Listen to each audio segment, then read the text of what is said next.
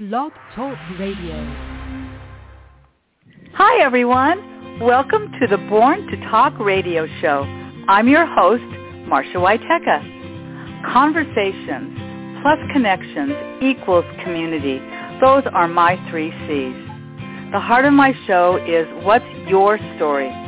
It's my belief we all have stories. Some are similar, others are uniquely different. Storytelling brings the passions of my guests to life through our conversations. So be prepared to be entertained, informed, and inspired. Welcome to today's show. Hello, everybody. I'm so excited. I'm having a returning guest, Diane Kane. She was with me, it's been more than 2 years ago, like 2.5 years ago. And she's an author. And she's also one of the founding members of Quabbin Quills, and we're going to be talking about that as well. And I'm just excited to have you back, Diane. It's just lovely to have you join me once again. Thank you, Marcia. I'm honored to be a returning guest. And yes. It doesn't seem like it's been that long since we talked. I follow you on Facebook, and I love your word of the day. Oh, thank you. Do you know how long I've been doing that? Oh my God, it's like how long? 6. Today was word number 2,484. Wow. You divide 375 into that, and there you got it. And I don't just do the word of the day. Oh no, I have to have an Excel spreadsheet. God forbid I should repeat myself. Anyway, but that's not what we're about right now. So I know. So what we are about is us and you and I, but primarily you, Diane. So I thought, for people that don't know you, didn't listen a few years ago, why don't we just get to know a little bit about you? Why don't you tell us a little bit about yourself? Sure. I live in the wintertime. I live in rural Massachusetts, about 100 miles from Boston, west in the woods. And in the summertime, I live in a small trailer on the southern coast of Maine. So I have the best of both worlds. I love both places. And I've done a lot of things in my life. I've been a chef for several years, and then I was a postal mail carrier for 25 years. But the important thing is I'm a wife, I'm a mother, and I'm a grandmother. Actually, my youngest daughter just had a baby in April, so I'm babysitting 4 days a week for her, for Gabby, and I'm just having a wonderful time doing that. But one of the things, and I've been a writer my whole life, and I've done children's books and short stories. Yeah. I've written for magazines and newspapers. But one thing that I always wanted to achieve, I wanted to write a novel. And I did accomplish that this year in March. In the end of March, I published I Never Call Them Pa. So it's like a lifelong goal, and I'm very proud of it. Of course you are. Of course you are. And for those that didn't join us the last time, I mentioned that you're one of the founding members of Quabbin Quills, and that is just that. And I'm going to spell that for everyone that's listening, and it'll also be in my blog. But this is how you spell it. It's QUABB, like boy, BBIN, Quills with S, QUILLS.org. And it's a lovely, lovely website. And you're one of the founding members. Do you want to tell us a little bit about Quabbin Quills? I would love to. I'm so proud of this organization. Tello, he's an author also, and he brought a few of us authors together, asked us, would we like to be involved in forming a nonprofit organization to help other writers. And the ultimate goal was to give scholarships to seniors furthering their education in writing. And we have accomplished that and more. And in the last 6 years, we've published 6 anthologies, which anthologies are a collection of short stories by different people. So every year we take submissions and we publish new writers. We welcome seasoned authors and sometimes they have stories that they haven't been able to publish other places, and we help them. We do workshops with polishing the stories, and we put out a beautiful anthology every year, and we've just published our 6th anthology. Wow. And it's called Our Wild Winds, and it's on Amazon right now, and there's so many great stories in there. I'm just so proud of it. And we give scholarships every year, 3 scholarships to graduating seniors. This year we had 6 applicants, so all 6 of them have their work published in this book, and 3 received scholarships, and they're all just so excited about it. And we're together. Steve Piscatello, Garrett Zecker, and James Tebow. We're like the board, the immediate board, but then we have a few other people that help us, but it's really a small organization, but we do a lot. We give to teachers who need supplies and help writers when they need help. And is that in the area of Maine, or is that in the area of more like it's in Massachusetts? It's in Mass. Yep, okay, that's Massachusetts. okay. Okay. Yep. Well, I think it's fabulous. Submissions from all over New England right now. That's our area. Oh, that's good. So you're not limited to just one location then. That's very important for people that are listening. Maybe there's a parent that's listening that's thinking, wow, this would be great for Susie to get involved in this.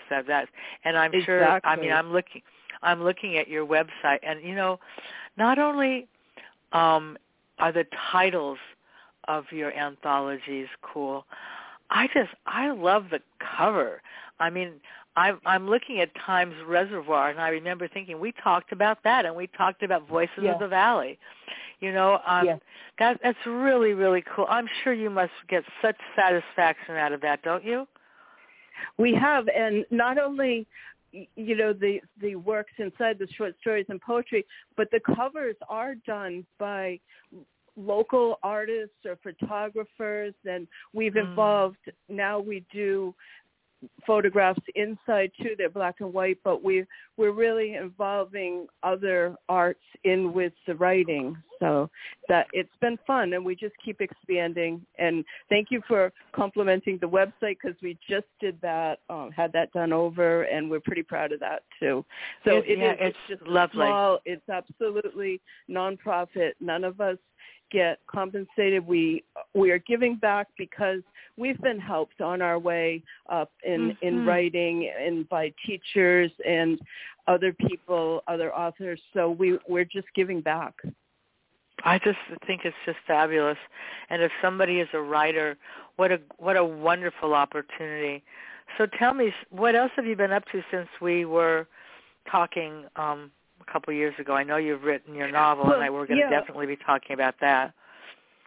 Yeah, a couple of years ago, it's funny because, that was kind of in the middle of COVID, and I was doing the children's books. I did Don Gatto, the three-legged cat of Seborga, and with my friend her cat, and Linda McCluskey, she's a great artist, lives in Italy, and she did the illustrations, and we published that in French, English, French, Spanish, and Italian. Wow. And I'm really, proud of that, and the message that it brings, that we're all uniquely perfect, and it lets children know that it's okay to be, not to be all the same.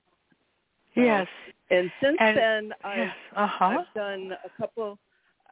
Go ahead. No, you go ahead. Oh, go ahead.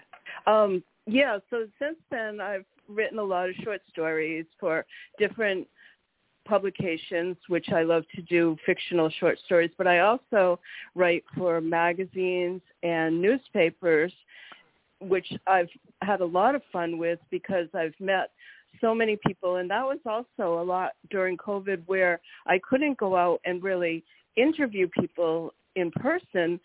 but I did a lot on email and in messaging, and I really feel like I connected with so many people on so many levels, and that's, really what I love to do, like you connect with people and tell their stories, and I found that it's so rewarding to find people who are doing such amazing things, but their stories really don't get told that often. Right. So that I really enjoyed that a lot. Yeah, I can see why you would, because that's just innately who you are, and it makes a difference. And you'll never maybe know to what degree you've made a difference in the life of these kids. Some of them may come back and say, "Oh my God, I just published my first book thanks to you guys." I mean, right. I'm sure you have some success stories, but let's talk about your success, because congratulations, you just published that new novel, and the title is "I Never Called Him Pa." So, what is this book about? Well, to tell you that, I'm going to read the blurb, because the blurb is what every author has to do. It's 150 words that have to explain the whole novel and get the reader's interest. And any author will tell you that this 150 words is the hardest words to write, the most difficult of writing the whole book. So this is my blurb. I Never Called Him Pa by Diane Kane is a coming-of-age novel set in the 1950s, told in the voice of Henry, a young fatherless boy living on a farm in northern Illinois with his grandmother, his wayward mother, and the traveler who changes all their lives. After World War II, the military sent men home on trains. Some never got off. They rode the rails in boxcars, searching for their souls, lost to the toils of society or the ravages of war. Ernest was one such man of color. He seeks refuge with Henry, Graham, and her daughter Janie on the farm. Their sins and secrets could either drive them apart or bind them together. Take a journey you will never forget, and I Never Called Him Pa. I've got goosebumps. I've actually included that in my blog, because it's just masterfully written. And so, wow. I mean, really, I've got goosebumps. So where did you get the idea to write this book about this subject? That's funny. When I thought about it, I really have had this idea since I was a child, because I spent a lot of time with my grandfather, and he worked on the railroad, and he told me about the hobos who rode in the boxcars, and he would give them food, and they did odd jobs for him, and he told me they were good men who had just lost their way. And that idea always stuck in my head through the years, and I was curious about how these men ended up homeless, riding the rails. And as I got older, I realized that the words post-traumatic stress disorder and depression were not everyday words back then. And these men probably suffered from these syndromes and dropped out of society to places where they could be among their others like themselves and who they bonded with. And so that's, that idea just always stuck with me. And when I got older, I wrote about it. That's so interesting. There was a train tracks that were very, very close to where I lived growing up. I was very close to the LAX airport, but there was also trains. And when you said hobo, I thought to myself, wow, that was a word we used to hear back a million years ago.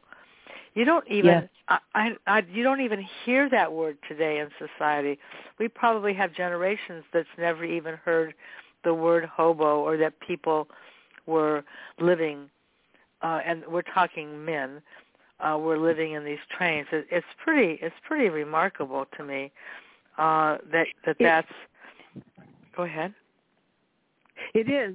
And that word, of course, through my grandfather, was familiar to me, but I realized when I started writing this story that it is not a word that is used now. And as I approached agents and publishers, they didn't want to touch the story because of that word. They would say to me, that word, it's not socially correct. And so I was, doors were shut to me, but I really felt that I used the word with great respect and honor for these men. And to me, I wanted to be able to use that word. But when I was querying agents, I decided that I would change. 13 times I used the word hobo in the manuscript. I changed them all to traveler to try to pitch the story to agents. And while the query letters were out, I just happened to run across author Ed Davis' book, and his book is The Last Professional. And he really changed everything for me.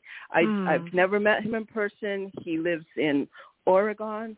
And I started reading his book, and this is like so many things that happened to me throughout the writing of this book, that things just happened by coincidence, as it seemed, but they were meant to be, is how I felt.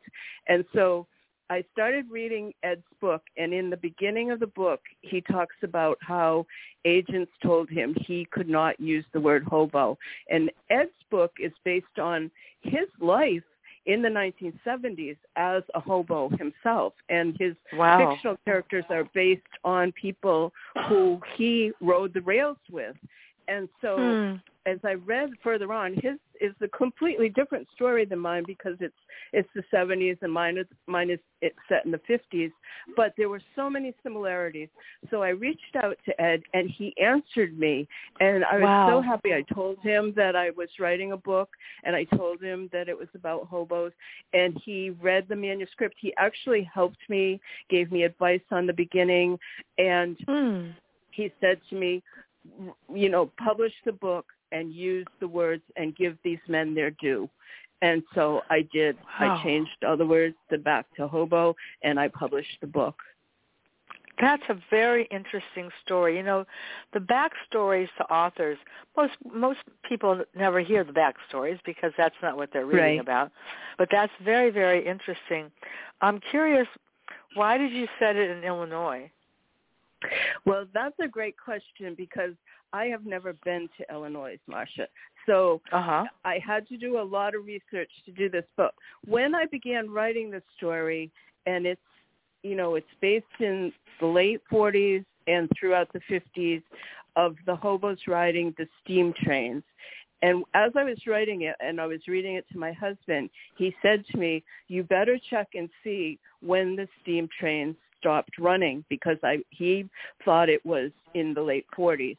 When what I found in my research was that in most of the country, they did stop running in the late 40s, but around Chicago and the upper Illinois area, they ran into the early 50s. So to base my story accurately, that's where I had to put it. And what I had to do was I had to do so much research on Illinois. What kind of trees grew there? When do the crocus come up? Do they have eagles there? Everything that was in my book, I had to research it as according to Northern Illinois. And I did get a few readers from Northern Illinois, pre-readers that read it and gave me advice. That's, I so respect what you do because you've put the effort in to be accurate, and that says a lot about you. And I was thinking, if you had the time, could you just read just a small excerpt from the book to give us a sense of it? Sure. I'm going to read. I'll read chapter 6, and this is when Ernest first comes in to young Henry's life. Young Henry is on the farm. He's being raised by his grandmother. His mother comes and goes and with different men. She's looking for a better life, and she doesn't really know how to go about it. And so she wanders in and out of Henry's life. Now, this is where Ernest first comes into the scene. So this is chapter 6. It Takes a Man. One morning, Graham had come out on the front porch to call me in for breakfast when I saw one of the hobos. The younger one, with red hair, hailed her. Graham walked to meet him. He took his dusty cap off and held it in both his hands in front of him. He kicked a few rocks with his odd shoes. His head bowed toward the ground. I saw his lips move, and Graham listened silently. Finally, he turned and began to walk away. Graham called out, "He can stay in the shed down by the tracks for now. I'll see to him." I thought I saw a tear roll down the hobo's cheek. He quickly wiped it away. Perhaps it was just sweat. It was a warm day. After supper, Graham packed up the leftovers in an old cardboard box. She put in some tattered blankets and a jug of water without saying a word. I watched her cross the yard and disappear through some trees toward the tracks. The following morning, after the train departed, I followed the path Graham had taken the evening before. I snuck down to the tracks to the shed by the roundhouse. I heard heavy breathing and figured the person was sleeping. I jumped up to peek in the window, hit my head, and said a curse word. Then I saw him, and I almost turned tail and ran.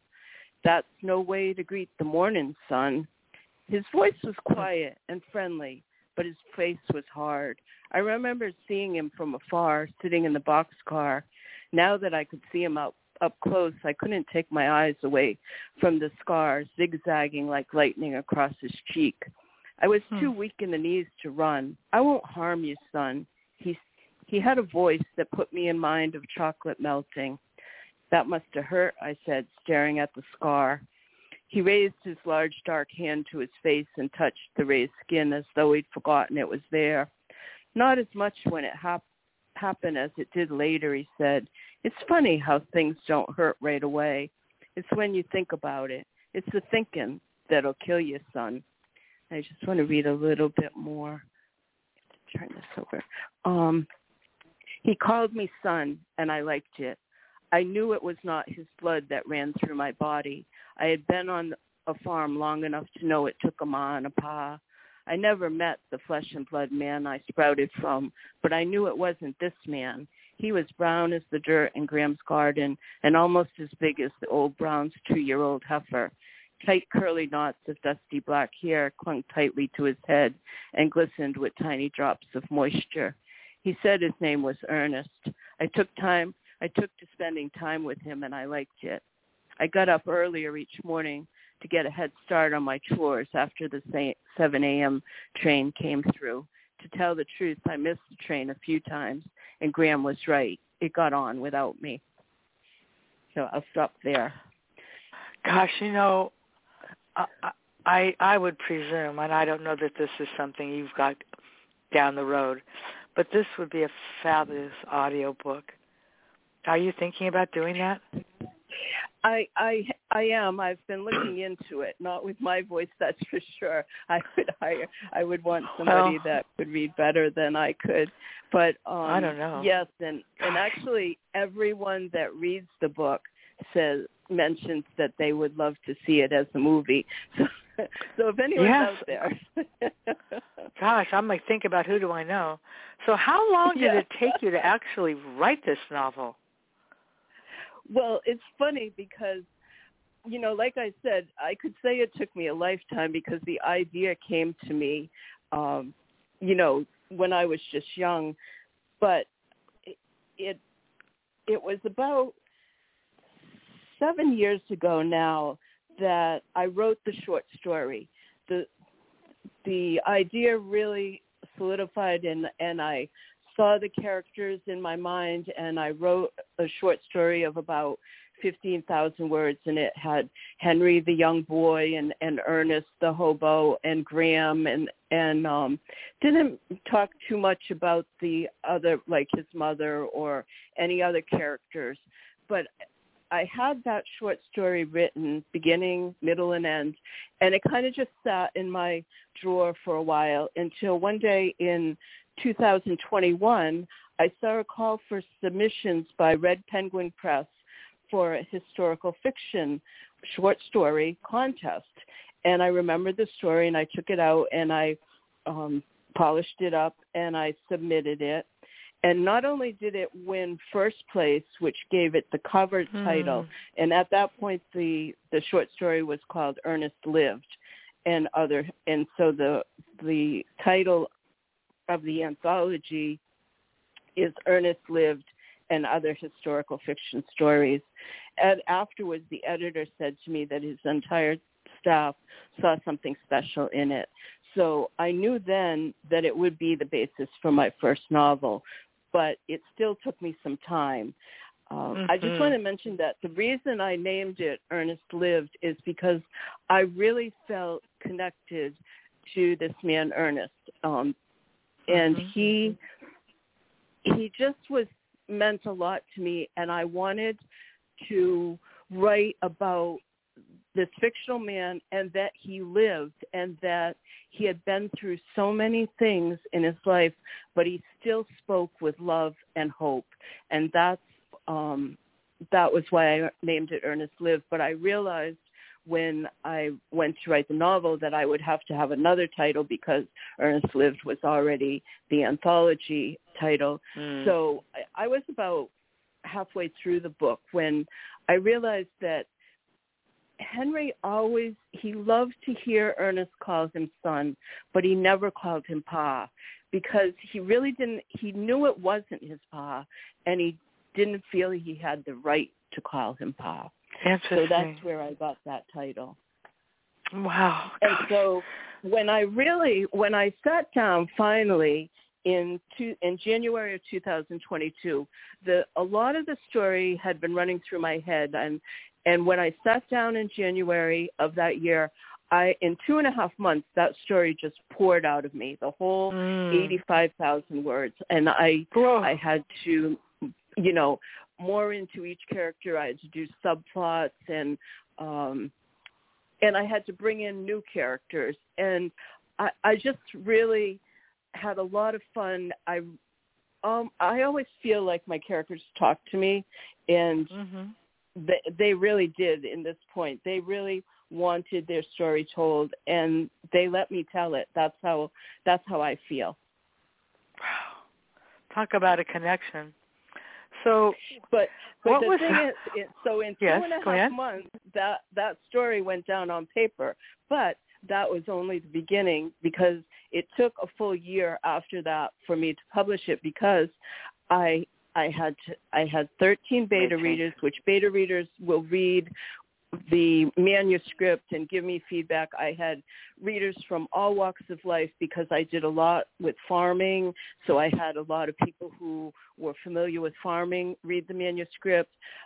Not only did I have Ernest, a man of color, in it, and I had people of different races that read the story. I also have in this book a Jewish family, so I had several Jewish readers. I have a gay couple. So I had readers from all walks of life that gave me feedback on what I got right and what I needed to update or change a little. And after that, I had proofreaders, and because it's historical and I use historical events, I had fact checkers, editors. So that all took a year. Wow, what a process! What's the hardest thing about writing that writing that? My gosh. Well, it every little part of it has its difficulties, but I do enjoy it all. The hardest part I felt in writing this story was to get the voice right, because I use young Henry as he is the narrator. It's first person in his voice, and it starts out with Henry only 6 years old, 5 or 6 years old. And then he, I had to find his voice and make sure it was the voice of a young boy, but not so simplistic as to be boring. So I had to find the right balance on that. And then as he matures, he grows through, the 1950s, and it actually ends in 1964. So I had to mature his voice and his thinking throughout that time. So that was, I found that to be challenging, and I like challenges though, so I did enjoy that part too. And and also that Henry is the narrator, so everything in the book that he talks about, he has to see it, or he has to be told it by someone else. So I had to adjust in a couple of places where, how could Henry have heard that? And so I have him, hiding behind the door, or sneaking, listening at his Graham's door. And so I had to make sure that all of those things, all of those checks had to be checked to make sure that I got everything right. So that was a little challenging. I bet it was, and you brought your characters to life, didn't you? I mean, that's what you did.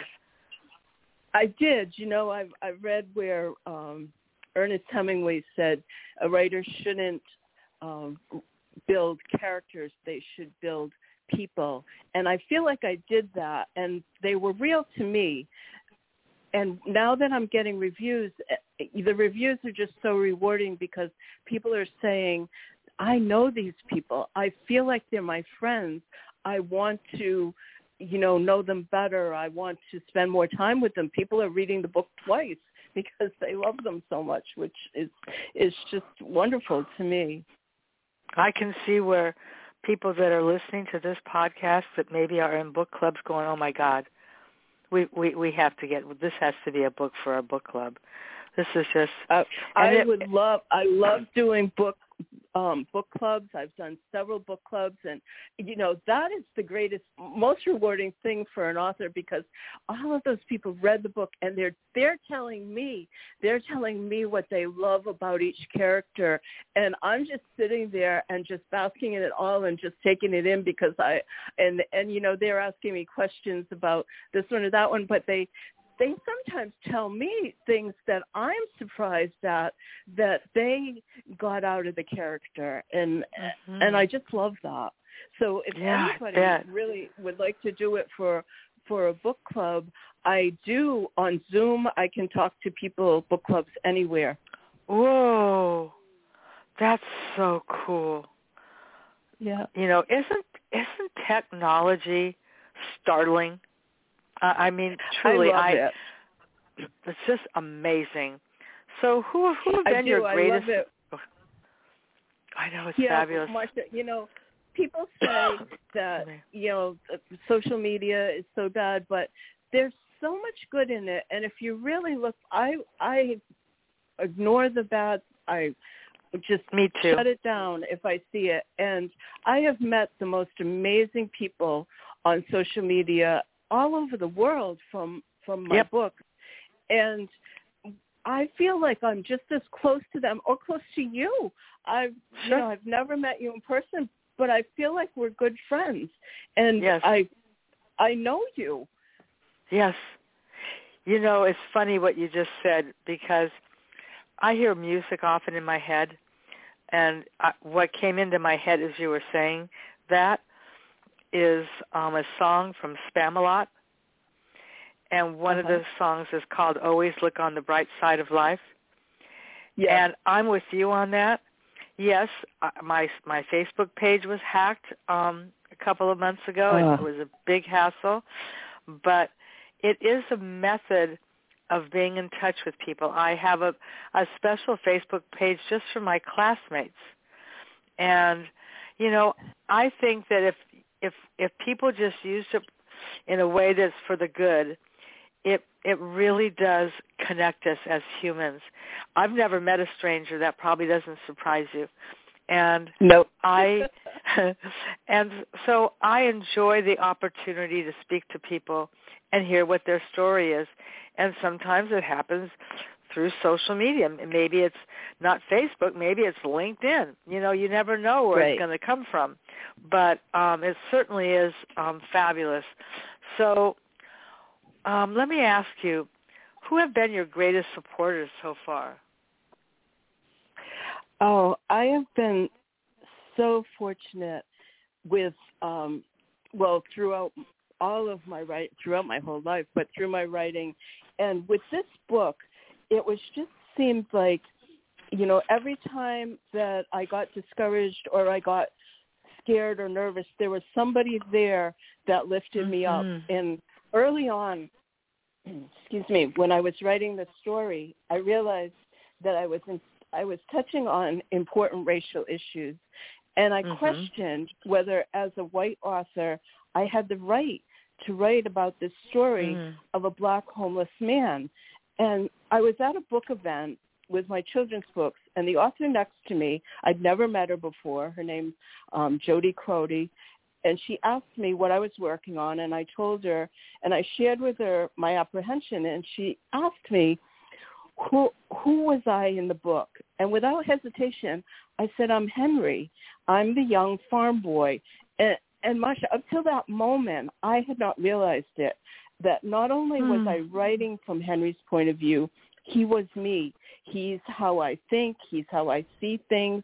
And so Jody said to me, then write Henry's story. And I did. I wrote how Henry saw Ernest and what he thought of him. So that, gave me the courage to go on from that point. But I still continued to have doubts. And through it all, my good friend, Catherine Reed, who is a black woman, pastor, and poet, she gave me her full support. She read the short story several years ago, and immediately she said to me that she wanted me to make it into a novel. She loved the character of Ernest and said the message was so important. And so she was one of my early readers of the manuscript, and she told me she cried. She just loved it.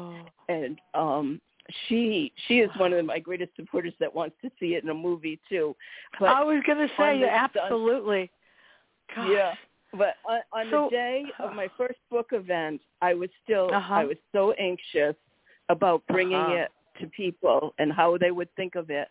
And so I emailed Catherine, and I said, Catherine, I'm scared. And she said to me, Diane, God gave you this story, and he wants you to share it. So I thought, well, I can't get a better endorsement than that. Yeah. Oh, my gosh. So why do you think this is such an important story to share? Well, a lot of people, I feel that I've been talking to, readers, they've lived through this time, and a lot of them have similar stories that they knew people, that hobos that rode on the rails, or they had relatives that, dropped out of society like that, and for different reasons. And so to them, this story, it's bringing back a lot of memories and a lot of thought. And, I had one woman say, my grandmother used to feed the hobos, by the railroad tracks. And so I think that it's important that way. I also think it's important for younger people. I mean, I've sent the book to high schools. High school librarians have asked me for it to show, the children of this generation, the young people, what happened in the 40s and 50s, and how in rural, America, that these things could happen.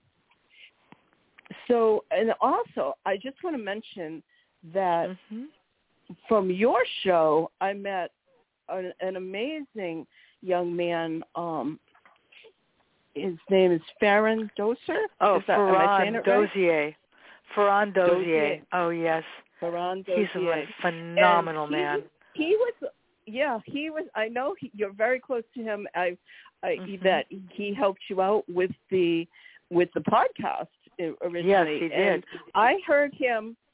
You interview him, and him talk about sickle cell and how he had it. He found out he had it when he was in the military, and he has made it his mission to educate other young Black soldiers in finding it, that whether they have it or they have the trait, and how to live with. And so when I was writing I Never Called Him Pa, originally the short story I had, Ernest had palsy, and that was very generic, and I knew when I wrote the book that I wanted to get into what his illness was more. And I thought about Farron, and I said, I would like to shed more light on sickle cell in just my little way in this book. Maybe I could help. So I wrote in, I got in touch with him, and he told me some things about sickle cell. I asked questions, and I wrote it into several places in the book, and then I sent those excerpts to him, and he read them all and confirmed that I had gotten all those things right about sickle cell. So, I just wanted to really try to make this as historically and medically accurate as possible. Mm-hmm. Gosh, you're amazing. So what's the feedback been like and reviews that you're getting?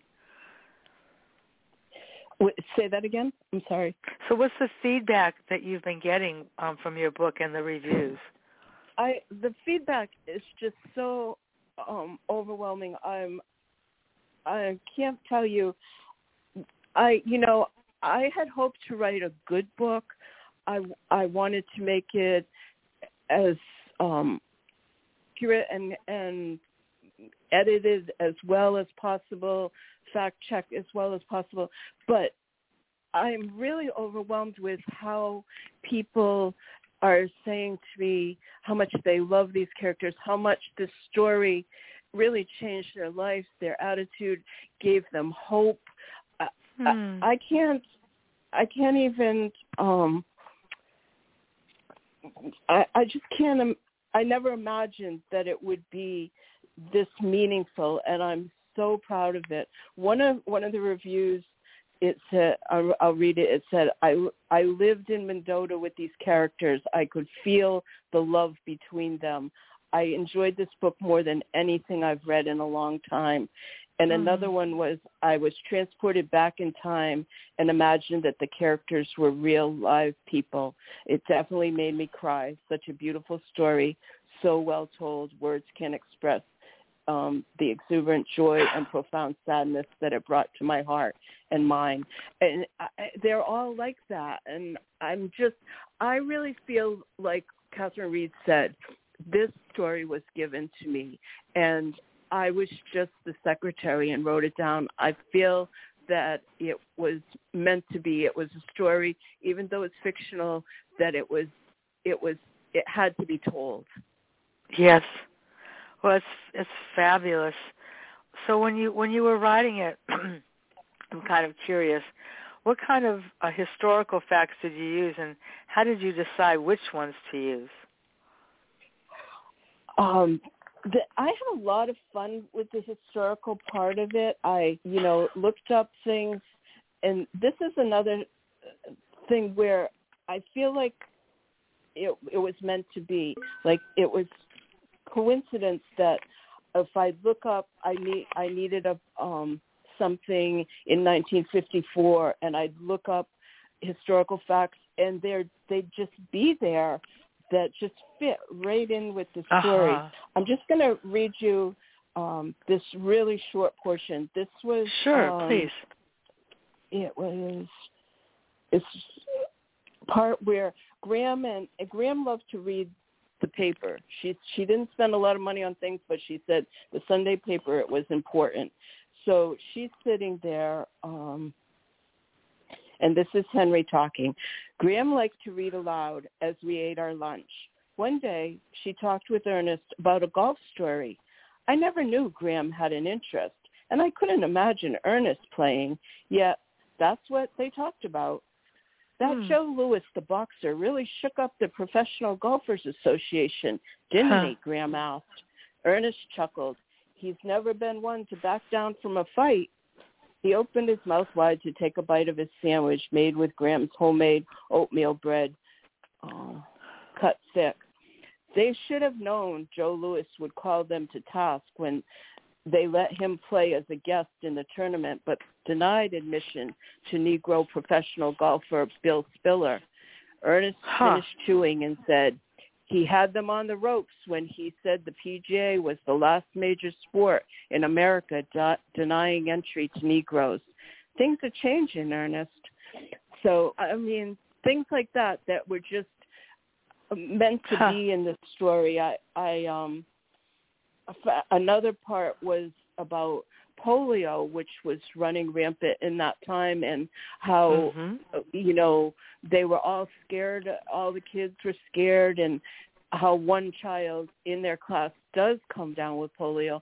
So that's like a thread that goes through the whole book of how they look at that and how they deal with that, and how they bond with the young girl.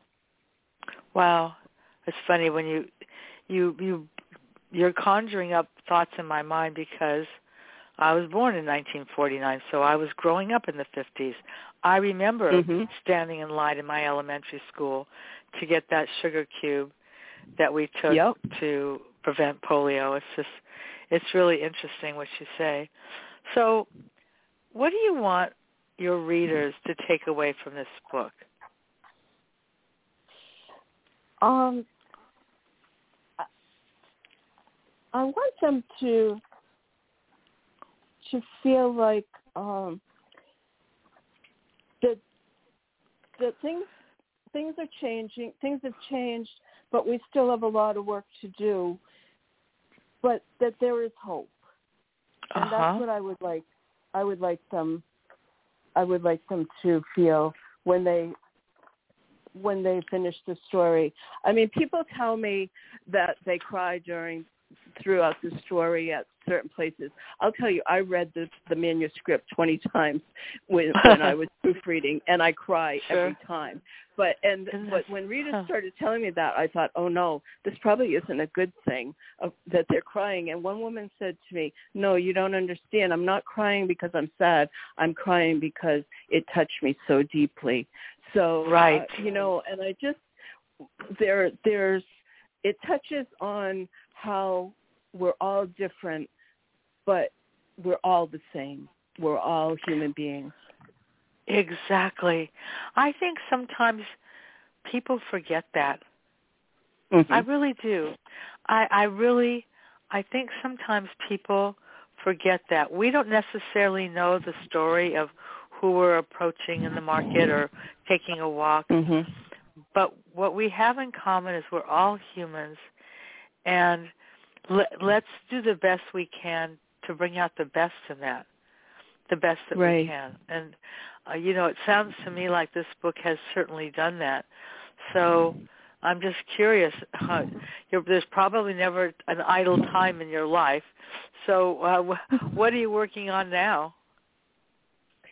Well, I am working on my second novel, which has also been in my head for a long time, and I haven't sat down to write it yet. Book that when I do finally sit down, that it will come out, because I've got the characters and I've got the plot, and it's more of a mystery. And this one is going to be called Finding Wild Fern, and it's set in the late 1940s, and it's a young girl abandoned on the side of a dirt road in the Appalachian Mountains, and she has no memory of her past or how she got there. And a recluse mountain clan finds her, naming her Fern for the wild foliage and where she's hiding. And Fern finds comfort in the arms of the mountain woman who's lost her child, and she's content in her new life for several years until tragedy reveals her to the authorities and she becomes incarcerated. So her memories of her other life begin to haunt her, and some want to help her discover her past while others try to hide it. And in this book, I really want to shine light on mental illness and child abuse. I see. Wow.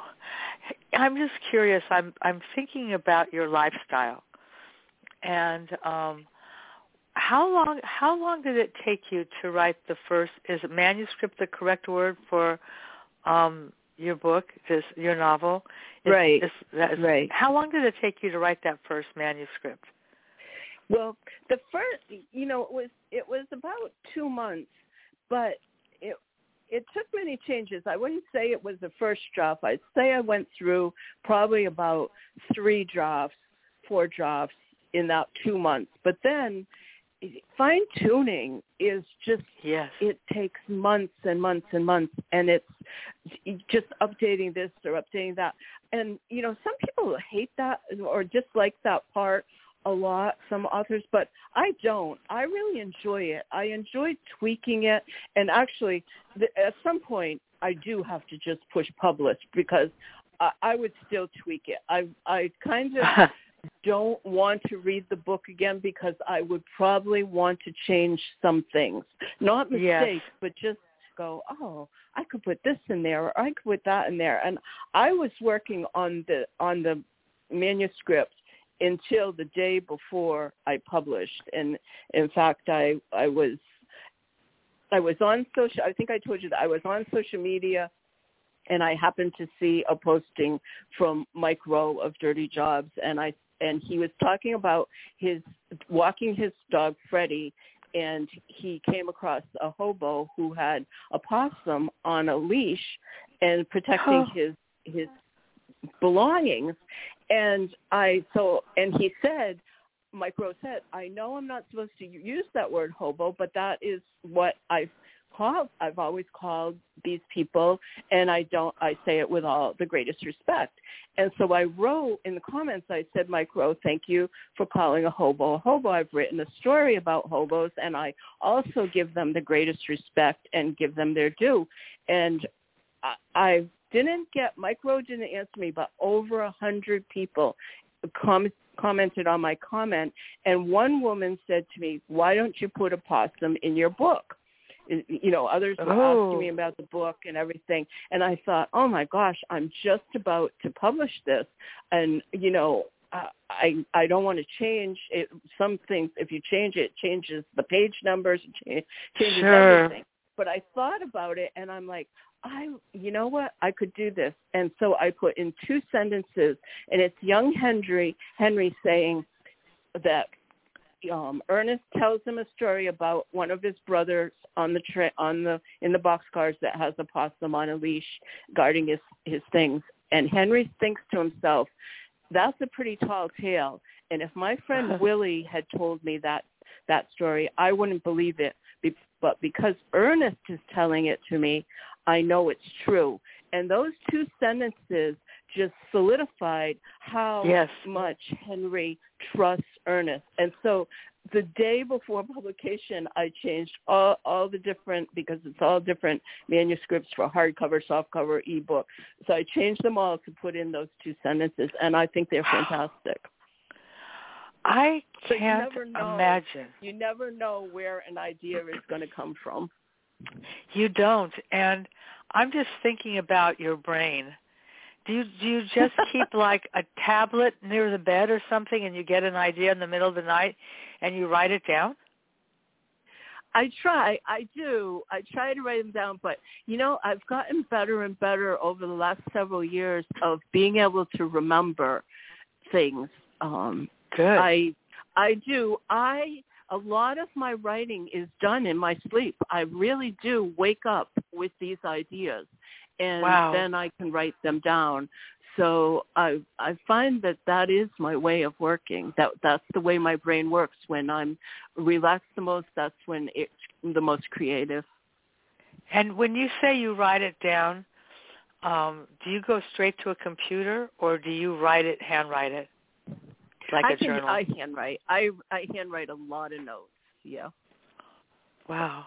But I That's do pretty most cool. of my work on the computer. I like working on a computer rather than by hand. I can't read my handwriting anymore, so I know. That's part of the problem. That's so funny. So I'm just your lifestyle is so amazing to me.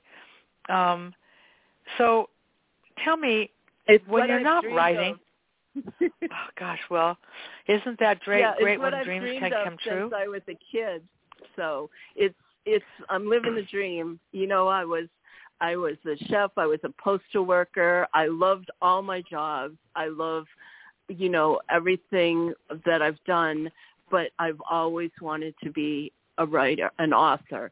I wanted to be paid for what I do, not because of the money, but because that is recognition that my words are worth something to somebody. Right. It can be very little, but it's that recognition to me that my words are worth something. I wonder what your teachers would think about this. Do you have any connection to your early education?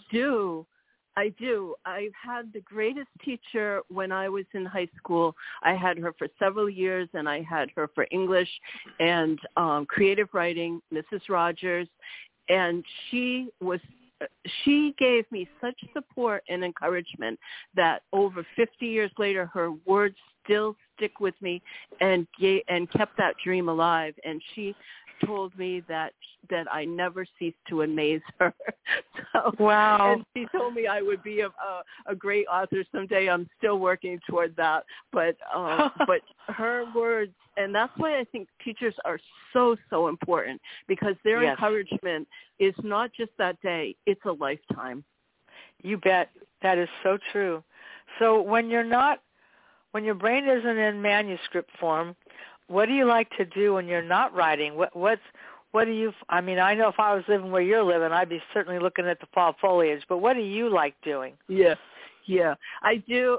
Well, I'm in Maine, a lot of the time, and I walk on the beach almost every day. I try, and I also am just so blessed to take care of my granddaughter, who was born in April, to my daughter, who we didn't think she was going to have children. She didn't think so, and so and later in life, she just has had Gabrielle, and I take care of her 4 days a week while my daughter works, and it's just amazing to see life and the changes and just this beautiful smile every day.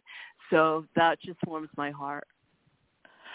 Isn't that, I'm sure that, we all have our own steps in life.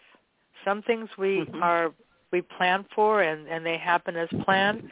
Sometimes things happen that we haven't planned for, and I can certainly attest to that. But what I think is important is purposeful living and gratitude. And I hear that in every aspect of what you say, that and not only that, but let me just say this, Diane, I think you're also very humble. You're authentic, and you speak the truth, but you're humble, because I think people have been so touched by what you've done that you are affecting the next generation of authors just by being who you are. You don't have to work at it. It's just who you are. It's one of the things that I love to do. I love to help other authors, writers, and I do that a lot, and it's very rewarding to me, because I have had many other writers and authors help me, but it's funny that you talk about purpose, because that is one of the main themes of I Never Called Him Pa, is purpose. And when young Henry is talking to Ernest, and they're talking about purpose in life, and Henry says to Ernest, can a person live without purpose? And Ernest says, thinks about it, and he says to young Henry, they can, but they can't live well. And I think that's one of the things that is important in all of our lives is to find our purpose. And I agree. I absolutely agree.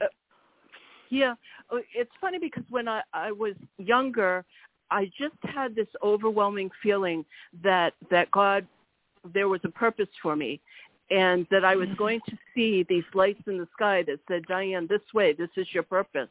And as life went on and I didn't really think I found that purpose, I thought, did I miss the big arrow in the sky, or was, or is there no purpose for me? But then I realized as time goes on, the purpose doesn't have to be big. It doesn't have to be extra large. Sometimes it can be small, and sometimes it can just be a hello to somebody who needs to hear that on that day. And sometimes you help people and you don't even know it. So we all have this purpose. And, if my purpose is to write this book and to touch other people and give them hope, then that is a great purpose. And I am humbled to think that I have been used in that way to help others. I love it. This is a great way to end our podcast based on what you just said, because I think it's true. I do believe you are very authentic. You're not out to make a buck off of somebody. You're just telling a story. And I don't mean just like it's no big deal. Of course it's a big deal. I mean, it takes a while to do what you do. But because you do it with love and devotion, and then you affect others as well, you can close your eyes at night and say, I had a great day. And not everybody takes the time to say that, but I suspect that you are grateful, and I'm grateful for you joining me again today. It's been a delight to reconnect once again and hear your story, because you just never know, Diane, who's listening that might be so motivated by saying, it's time for me to write. And I think it's great. And I need to think about who I know in the film industry, frankly, because this is a movie for sure. But for now, I'm just going to wish you a lovely rest of your afternoon as you look out your window and look out the main sky. And I'm looking out mine, and it's actually kind of blue today, so that's nice. And, this is probably just a part 2, and I suspect a part 3 will be down the road sometime. So this is not the end of our journey together, for sure. Yes, well, thank you. Thank you, Marsha. My pleasure. It's always a pleasure. Thank you. It was just lovely. So everyone, go out there, check out, when I post the blog, you will be able to see all of the hyperlinks to Diane, her books, and her websites. So thank you once again. I'm going to let you get on with your day. Everybody, you have a lovely day. Bye-bye for now.